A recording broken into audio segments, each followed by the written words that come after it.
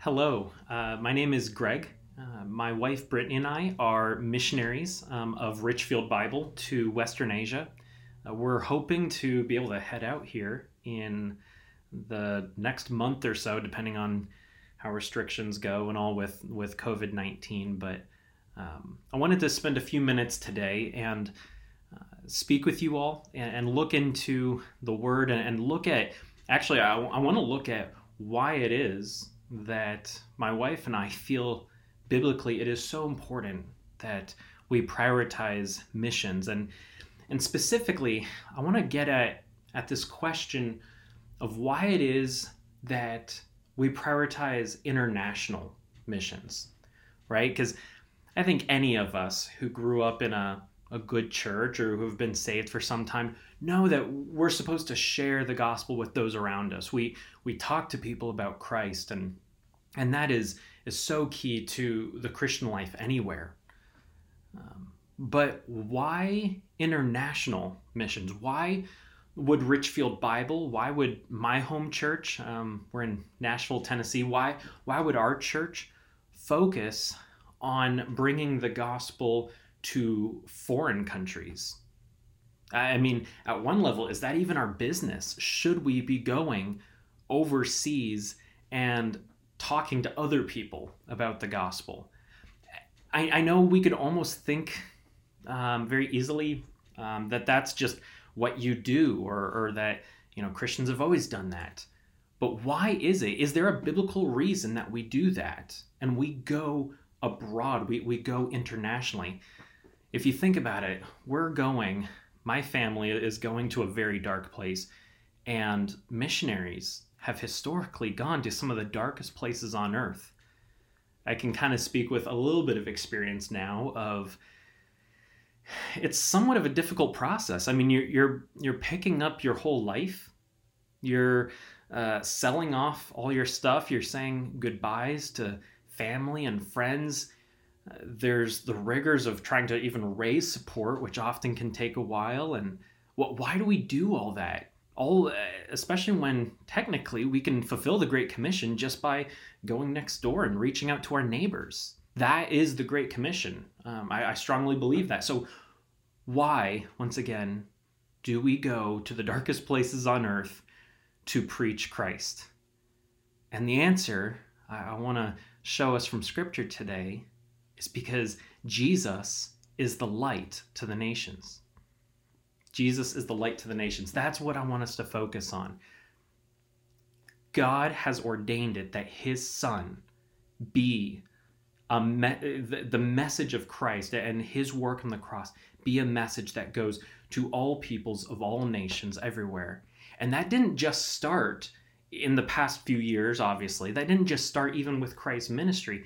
Actually, God has always had a heart for this. Your church has just been finishing up a series on Jonah. I think that's perfect because you get a glimpse of it there. While that may not necessarily be the primary focus of the book of Jonah, you clearly get to see God's heart for the nations. And so I want us to go right back actually to the beginning and look at why is it that God wants missions, the message of his Son going to all nations.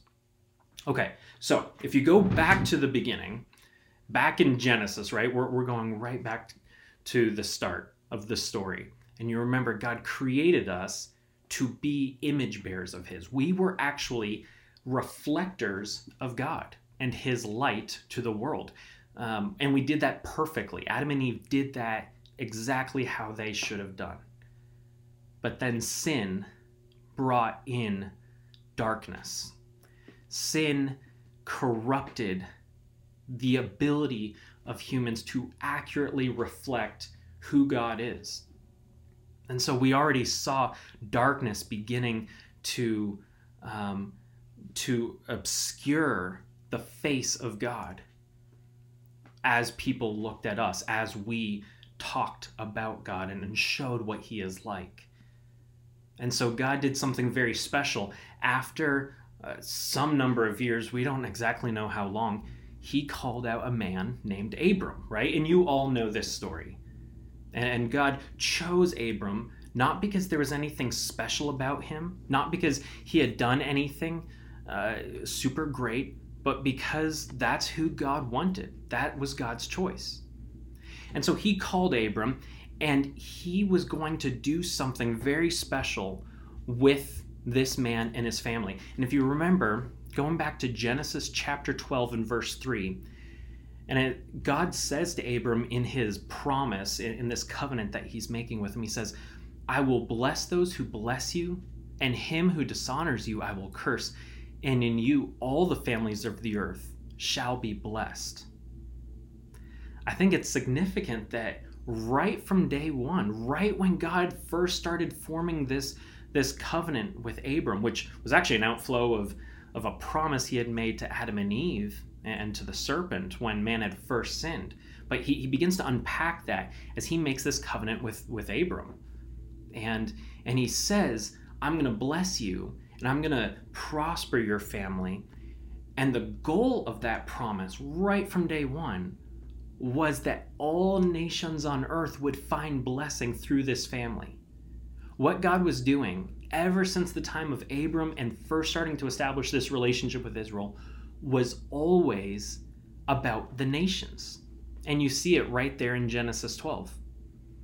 Now, I think we can sometimes get a little off track in thinking about how God was working through Israel. You see, Israel was to be this light to the nations. Israel was to picture what God was like. That's why they were his special people. They were a royal priesthood. Other nations would come to Israel and see the attractiveness of the Old Testament law and how they abide by it and how they found favor with God. And they should have wanted that and been drawn to that. But Israel didn't always do their job perfectly. And even then, as God loved and blessed Israel, they didn't always picture God the way that they were supposed to. The light that they were supposed to shine out didn't always happen. And yet, they were God's special people, and he chose them because of how they would be a blessing to all the nations. You see, God's covenant with Abram and Israel was still with the scope, with the trajectory of being international.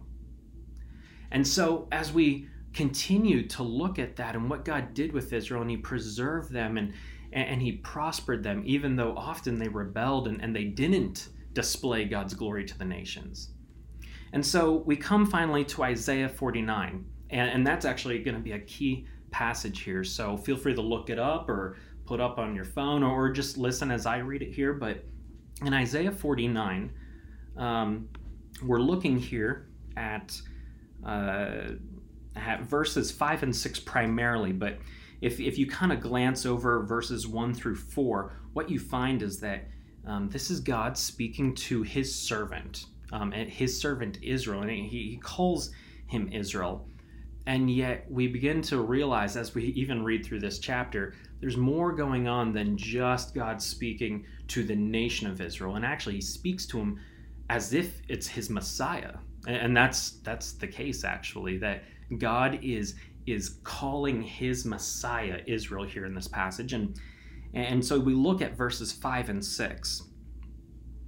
And now the Lord says, he who formed me in the womb to be his servant, to bring Jacob back to him, and that Israel might be gathered to him. For I am honored in the eyes of the Lord, and my God has become my strength.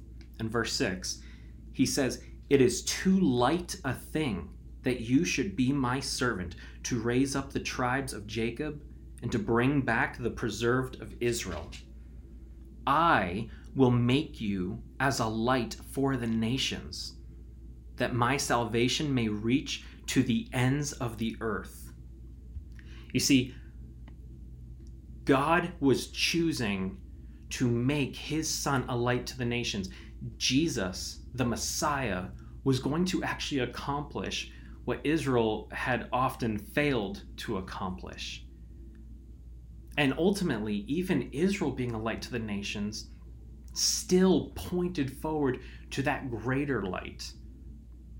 The Son of God was going to reveal, was going to share light, was going to bring the message of God, the good news to the world, because Jesus was the good news. And in case anybody thought that this was always about Israel in the Old Testament, he says, it's too light a thing, it's too small of a thing for you just to be my Messiah, to bring back Jacob and Israel. No, in fact, Messiah, God speaking, Messiah, you are going to be a light to the nations. And so ever since the beginning, that was always God's heartbeat. If we go on and we look at John chapter 1, so we're now coming out of the Old Testament. We come to John chapter 1, and Israel's been waiting for this light to be revealed finally and fully through the Son. And so it's no wonder what John then says about the Son. He says there in verse 1, "In the beginning was the Word, and the Word was with God, and the Word was God. He was in the beginning with God. All things were made through him, and without him was not anything made that was made. In him was life, and the life was the light of men. The light shines in the darkness, and the darkness has not overcome it." And skipping down to verse 14, "And the Word became flesh and dwelt among us, and we have seen his glory." Think glory, splendor, light. "We have seen his glory, glory as of the only Son from the Father, full of grace and truth." You see, God had intended that his Messiah would be this light, and he had promised it back in the time of Abraham, this international covenant that he was making, this blessing that would bring salvation to people from all nations. He then reveals it through Christ coming. Jesus came, he was born in a manger, and he grew up, lived a sinless life for us so that he could be our light. He lived this perfect life. He died on a cross, crucified by man, crucified because of our sin. And then he was resurrected 3 days later, and now he ever lives. God rose him from the dead so that he is now the worthy king. And this message, God says, that it's too small a thing to just encapsulate just for Israel. It was always intended for the whole world. And we get a glimpse of that coming into the New Testament in a really neat way. And you see, this message of the light of Christ, this is why John then says a few chapters later in John 8:12, Jesus is speaking, "I am the light of the world. Whoever follows me will not walk in darkness, but will have the light of life." This invitation is for you. Jesus is your light. He calls us out of darkness into his kingdom that he is forming for us. And so this truth from through the Old Testament on through the New of Jesus being the light, that is such a key concept. But now we have to ask, because I started this whole thing with talking about missions and why the nations. So let's connect those dots now. Jesus being the light, what does that have to do with the nations? Well, what I want to show is that because Jesus is the light, I want to show that we now have that light in us. Let's look at 2 Corinthians chapter 2. And in 2 Corinthians chapter 4. And in 2 Corinthians 4, I'm going to start reading in verse 3.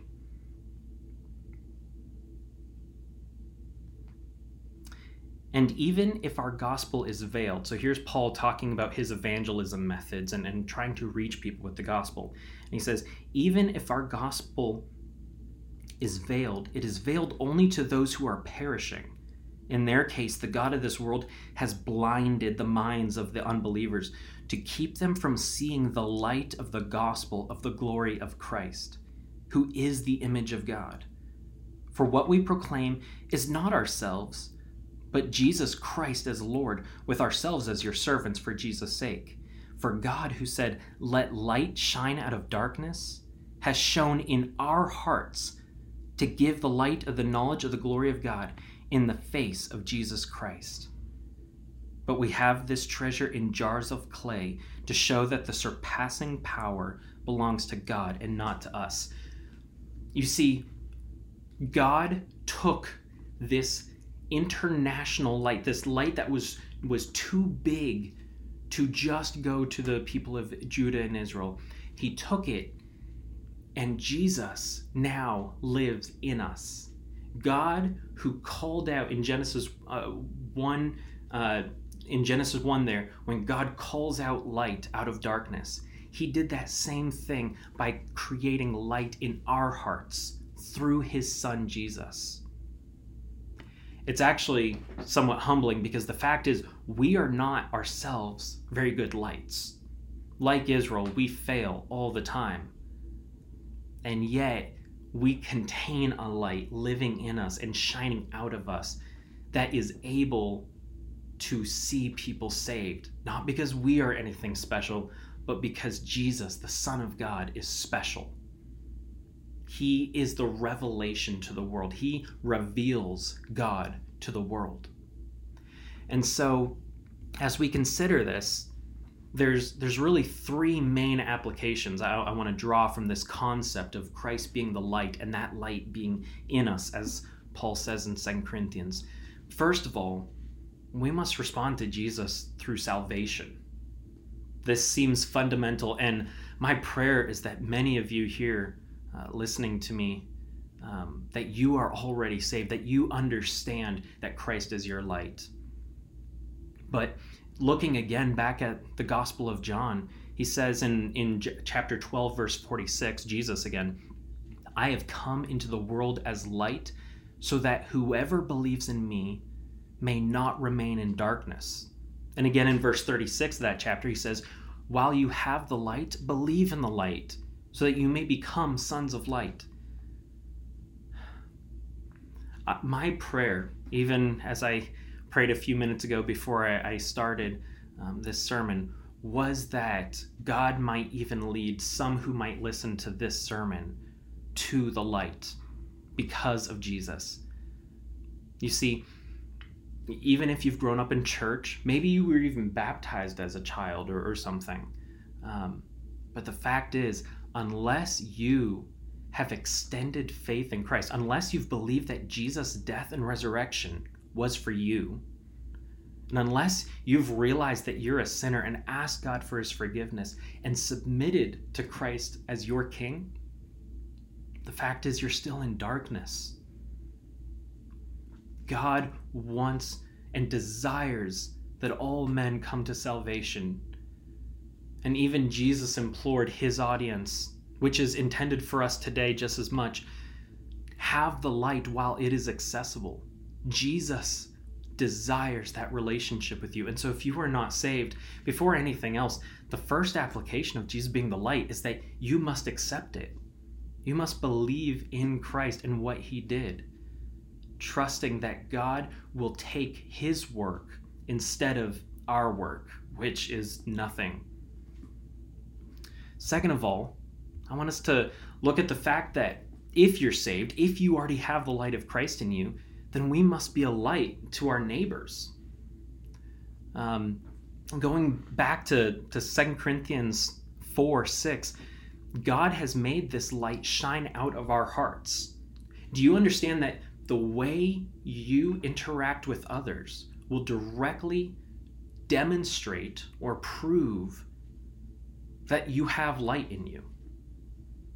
If you are winsome with people, if you are compassionate, if you show the character of God in your life, people see that light.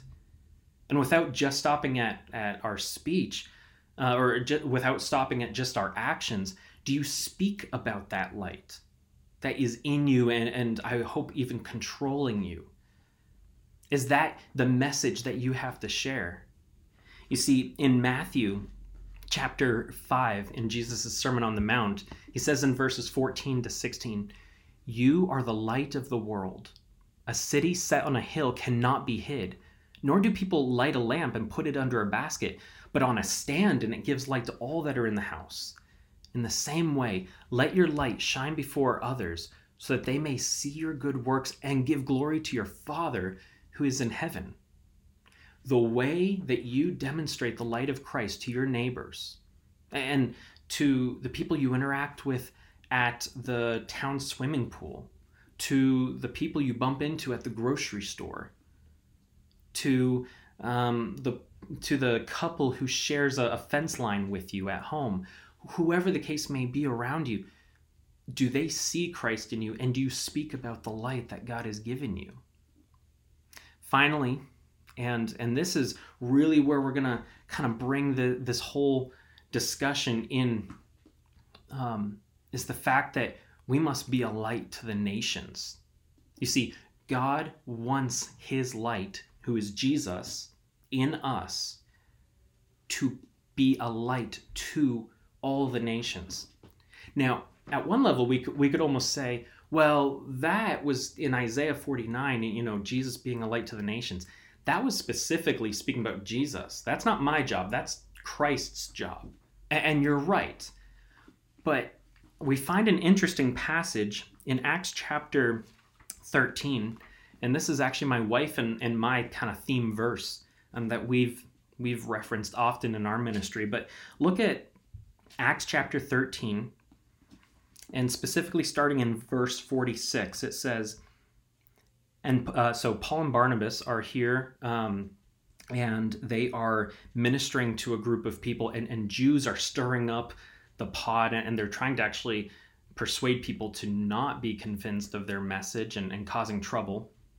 And so Paul and Barnabas, kind of fed up with it, they say, fine, we're going to the Gentiles. So you read in verse 46, and Paul and Barnabas spoke out boldly, saying, it was necessary that the word of God be spoken first to you, since you thrust it aside and judge yourselves unworthy of eternal life. Behold, we are turning to the Gentiles. And there the word Gentiles is the same word as nations, the people around the world. We are turning to the Gentiles. For so the Lord has commanded us, saying, I have made you a light for the Gentiles, that you may bring salvation to the ends of the earth. Now, obviously, as you remember, we read this in Isaiah 49. What's interesting is what Paul says just before he quotes Isaiah 49. He says, for so the Lord has commanded us, saying, I have made you a light for the Gentiles. You see, Paul understood so clearly that the light of Christ is in us, that is how the world around us sees the light of Christ, that he took the command to the Messiah of Isaiah 49 and he applied it to himself, saying, this is a command from God. We, who are believers, have the command from God to be a light to the nations. If we only ever reach our neighbors, we are not actually fulfilling the command of God. There are many nations out there who have never heard and who will never hear the gospel without somebody from one nation picking up their life and moving to another nation to tell them about Christ. Unless that happens, we are not fulfilling our command. That's the very reason Paul left the Jews to go preach the gospel in Italy, and he even wanted to go on to Spain and keep going to preach the gospel where it had not yet gone. And it's because he understood the command of God on his life. And so really, there's actually two ways that many of us can apply this. There's two options if you want to be involved in international missions. You can go or you can send. And you have to do one of them to fulfill the command of God, to see the nations accept Christ. Going, God has actually called some of you possibly to go, to pick up your lives and what you're doing, and to move to another location so that people who would not otherwise hear the gospel can now hear the gospel. And sometimes we dismiss this so quickly, thinking, oh, well, clearly that's not me. But maybe it is. Have you actually prayed about it? Have you talked about it with your spouse or your kids of What if God were calling you into missions yourself?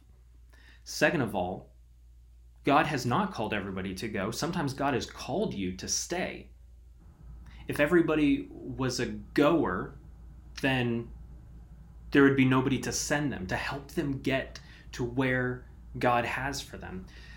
But if everybody is a sender, then obviously we need people to go. And so it's really both things.